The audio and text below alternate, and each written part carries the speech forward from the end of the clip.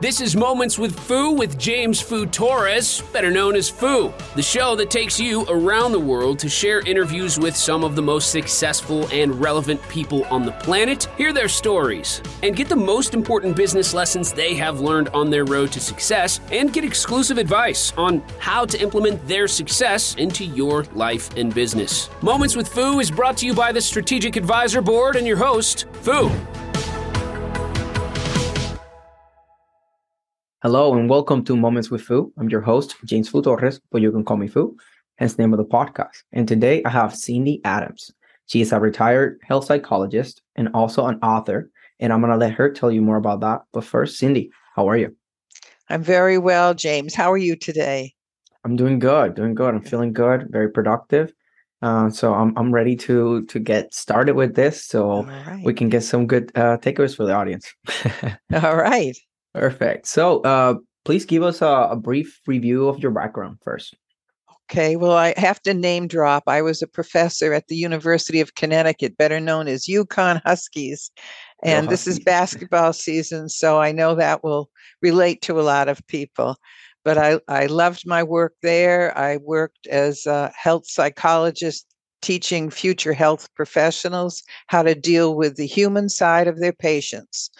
And sometimes that translated to motivational things, and sometimes it was just how to communicate to other people. That's like really interesting. But for my own benefit and for the benefit of the audience, can you tell us what kind of subjects health psychology teaches? Okay. Well, besides motivation and communication, we get into the specifics of death and dying. You know, how do people accept terrible news, even if it isn't as terrible as death and dying? If you are being told you're going to lose the use of some body part or you have to have a serious operation, it takes a good health professional to handle that well with the poor patient who's just had that news. Sexuality, human sexuality is affected by health conditions. And sometimes students are very uncomfortable speaking to older people about that subject. So we work in different ways to get them more comfortable with the subject, make sure they understand the necessary things to say. And just the developmental stages. So you treat a child differently than somebody at a different level, and certainly the elderly at another level. Those are all important for health psychologists.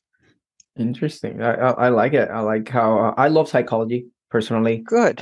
Because I love understanding the why people take decisions. That is something that it just intrigues me since I was a kid. I took psychology class when I was in college, and I loved learning about that. And I at some point I thought about becoming a psychologist, to be honest.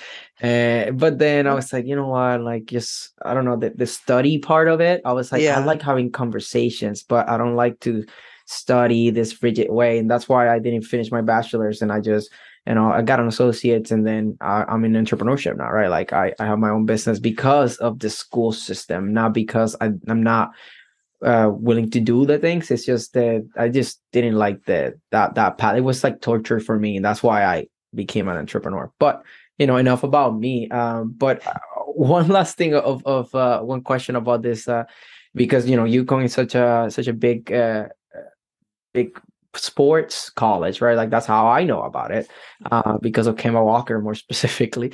But I'm curious, do you ever were like the coaches of the like sports teams to be like, hey, can you come in and kind of help out with the psychology of things? Because I know that the game is a lot mental, right? Like Absolutely. Sports are a lot mental. Were you ever asked to help the athletes on that matter? As a matter of fact, I was part of a team that worked with helping people to be their optimal best as the players. So we worked with the coaches and with the players to try to optimize what's healthiest and best for the players. If you go in and tell a coach, you're working that kid too hard or something like that, they're not going to listen, because their goal is to win. And although they certainly don't put a no price tag on it. Of course, they put a price tag on it. They wouldn't hurt their players, but sometimes there are underlying things they can trigger, like eating disorders in some particular sports are very triggered by coaches criticizing how the player looks or how much they're eating or not eating. So I worked for quite a few years since eating disorders was my research area with different teams at UConn and very much enjoyed it. Loved the coaches. Some of them are still there. And the players I can still follow through the newspaper. It's very nice. That's so cool. That's so cool. I love sports. That's why, I dig deep into these things because I especially basketball. Basketball is my favorite sport. NBA is the one professional thing that I keep track on the most because I love sports, and if I could not having to worry about work, I would be watching sports all day. But obviously, I need to focus on serving my clients and pushing my business forward. So no spend much time there, but I will as I get older. And certainly. So my next question is, why did an American woman like you decided to write a serious historical novel about the World War II more than 70 years after the war ended? Like, what was your motivation? Well, that's a deep question, and I can tell you have a psychology background, or you wouldn't have asked that. And I think every field needs a psychology background if they're working with other people. My background also involves my origins, and my mother was in fact a war bride from World War II that in Rome, Italy, met my dad, an American GI, and got married after 3 weeks over there in Italy and came back when she could with the war brides to New England. From Rome to Manchester, New Hampshire, it was a big cultural change. But coincidentally, my mother-in-law is also a war bride, and she is from the small country known as Slovenia, which was right under Austria and was part of Austria-Hungary when she was born. But because of World War I, it changed names, and it kept changing names and has changed names again. But in any case, I was motivated to look at her war experiences because later on, after years of knowing her, she revealed that one of her brothers never came home from the war. And I thought that was very interesting. She didn't want to say too much about it, but with the family that remains, I was able to find out a lot of answers to the question, what happened to 6 kids who are all becoming of age as the war starts, and they're wanting to start careers, find husbands, find wives, set themselves up, and their country is torn apart by war, a war that they really had nothing to do with, but are caught in the middle. So I wanted to look more at that, and it turned out to be an amazing story in several of their cases, and all of them were greatly changed, of course, by this event. There was romance. There was bad things done to some of the women by men.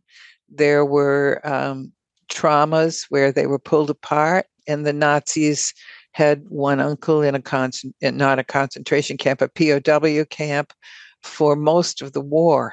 So they went through a lot. Damn. Yeah, I can see how this connects with your more immediate background of as a retired psychologist. I know that I'm very intrigued about the human mind and by people that make the decisions that they make. So if I had somebody like that, I kind of have my great grandpa was Chinese. Maybe I should do some investigative work like that, like you, right? And then just find out who is behind all that, because I don't know anything about that. It'd be very interesting. Right. Now you got me thinking about that. Yeah. Yeah. I'm like, look, I don't know. Because that's why I'm food, right? Like that's the last name is I Chinese. figured you were part Chinese. Yeah. Yeah, it is. It Yeah. is Chinese. My great grandpa Ben Fu, he moved. That's this the American name that he got. Because they came from China to United States, and then from there, like that's the only thing. That's as much as I know. So I guess maybe when I'm retired too, I go on an adventure like that too and start asking questions, Well, because I can tell like being interested about the human mind and then learning about that there's a connection like that in your family, and then you start digging into learning about the World War II and how directly affected your family, and how is it part of the story that you exist right now, and now you're sharing that through this book, your book, the Red Torque, right? the Red Tube, Love and Loss in the time of Tito, and Tito was the communist leader that took over those countries right there in Eastern Europe after the war, right after the war, and they had terrible treatment under Tito after the war too. But one thing of advice, if I might, James, if any of your family are still living that knew that grandfather, or if he is in fact still living, get the information now, or get it from any cousin or any aunt, anyone who knew. Um, Grab it while you can, because when you're an old man, it may not be very easily found. I mean, that's the thing. So my great grandpa died when my grandpa was 2 years old, and my great grandma could barely understand English anyway. Like they were, but I don't know, they were like two Chinese and then a Puerto Rican that barely, both of them did not speak that much English anyway. So they were just getting by how Wow. they could, and that's why like I don't know anything. I have some pictures of them together, It's a but. beginning. And Mm, you have DNA, those paths open up things too. But if you find any living person that knew them or knew about it, that would help. yeah, I Even don't if you know. get, I even will if have you need a to look. translator. Yeah. Yeah, I will have Yeah. to, and I don't, because I thought about this, that connection. It's yeah, I need some deep research. Let's see, maybe with technology too, right? Advancing now with like ancestry.com, all these different things, Yeah. right? That's what I meant by Um, DNA. They have this right. stuff. Yeah. Yeah, so that's what I think I might do. But Cool. yeah, I have somebody advise me before, especially using like Mormon sites. I heard Oh, like they're yeah. very good at that. They're the So best genealogists. They keep wonderful records. Yeah. yeah, that's what I heard. So yeah, maybe right now my priority is definitely taking my business off. Right, like just taking off, like just keep growing, Okay. because.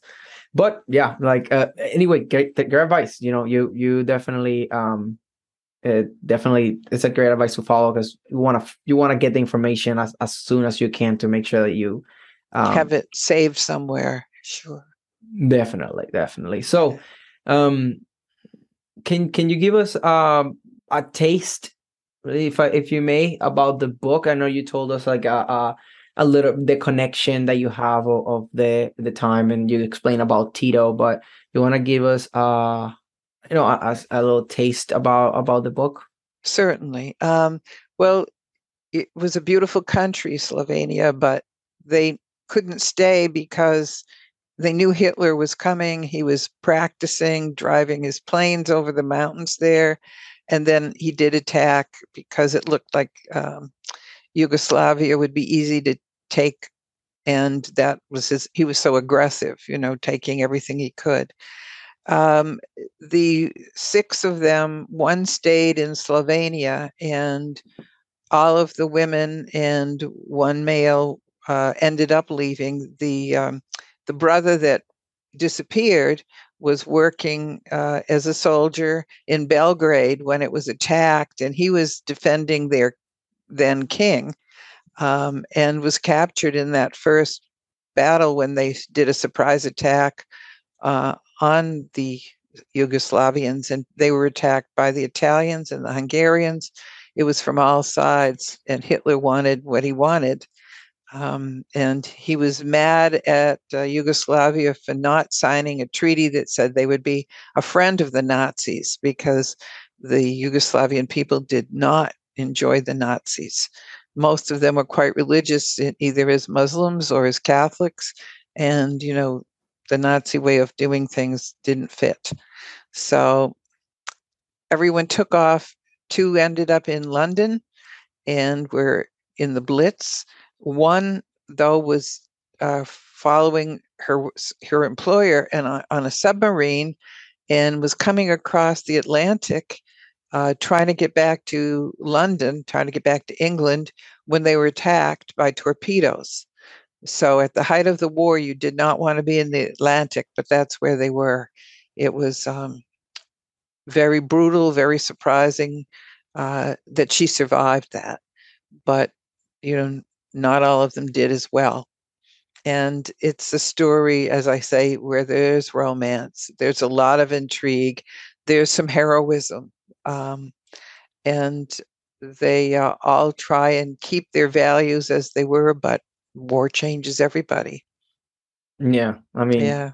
war is ugly. It's I don't think it really helps anybody. It's just a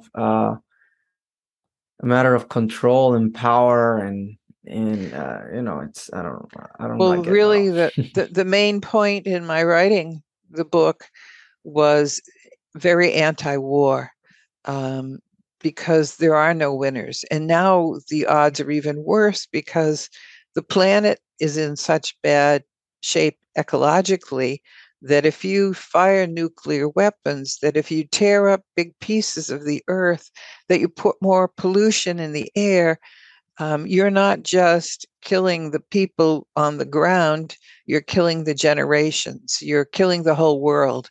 I don't mean to sound alarmist, but I think, the crazy man who starts the war for aggressive reasons doesn't realize what he's doing to the next generation, to his own grandchildren, maybe Yeah. not even that far away. And the devastation on human beings right there. That's why a big piece of the proceeds from this book, each time it's sold on Amazon, is going to the Wounded Warriors Project, because that is the best way for me to pay tribute to that family who sacrificed so much, lost so much, and were peaceful, a very agrarian culture. They had a bucolic country living, and they used honey, and they grew their own plants, and they did a little hunting, and they did a little roof work. My husband's his grandfather, but they were not aggressive people, and yet they lost so much. Yeah, that's the thing about war. It's just not good. And it's good that you are promoting a book like this, especially when the times now that like Russia and being at the verge of a war, and not just with Ukraine, but if I think they bomb and kill some accidentally in a NATO country recently Well, too. Poland lost two people by a bomb that went either astray. It might have been deflected by Ukrainian fire, but the Russians were firing on the Ukraine, or they wouldn't have had to defend themselves. So in any case, if the Russian government would stop fighting and leave the Ukrainians alone, that whole area could be at peace again. But it would take a long time to rebuild. But all the money that's going into fighting could be put into rebuilding and saving Yeah. lives. Yeah, I completely agree. And you know what they say that well that one that doesn't know their history, they're meant to doomed to repeat it, right? repeat They're it. doomed to Yeah. repeat it. So when people don't know their history, they just like it's just because of just human nature, and the thing that makes us different than animals is that we learn from our mistakes, and we have Hopefully. conscience, we communicate, we have all these things that we are more advanced, right, than animals. But sometimes it seems like we're still not much different. We're just like chaos. But it's good to have this to push a story like this to help people remember or to just learn, right? A lot of people they were born or younger or even older that don't remember a lot of the time, the war times. So it's good to not push negative, but just to raise awareness and get a good story, right? Get a good story out of it where you get entertained, and then see that how ugly war can be from a perspective from the inside. And then we can all get together and really push as a group, as a society, to avoid wars as much as we can, right? Because it would be nice if everyone would work together on this, but the aggressive ones are the holdouts, and they think, well, these people are pacifists, then we can take advantage. And it's a very difficult. That's why we have to be diligent if we want to protect democracy, and we have to have soldiers that are ready to guard against those aggressors. But it's a shame when it ever has to really be put to use, and it's so destructive. And then, I have a son, I have grandsons. The idea of them going to battle, a granddaughter going to battle, never mind. It's just a horrible thought of people out there senselessly going to war, and of course all the other shootings. But I don't want to get into too much here. It's overwhelming. The book, I think, has a positive effect. It will touch the reader.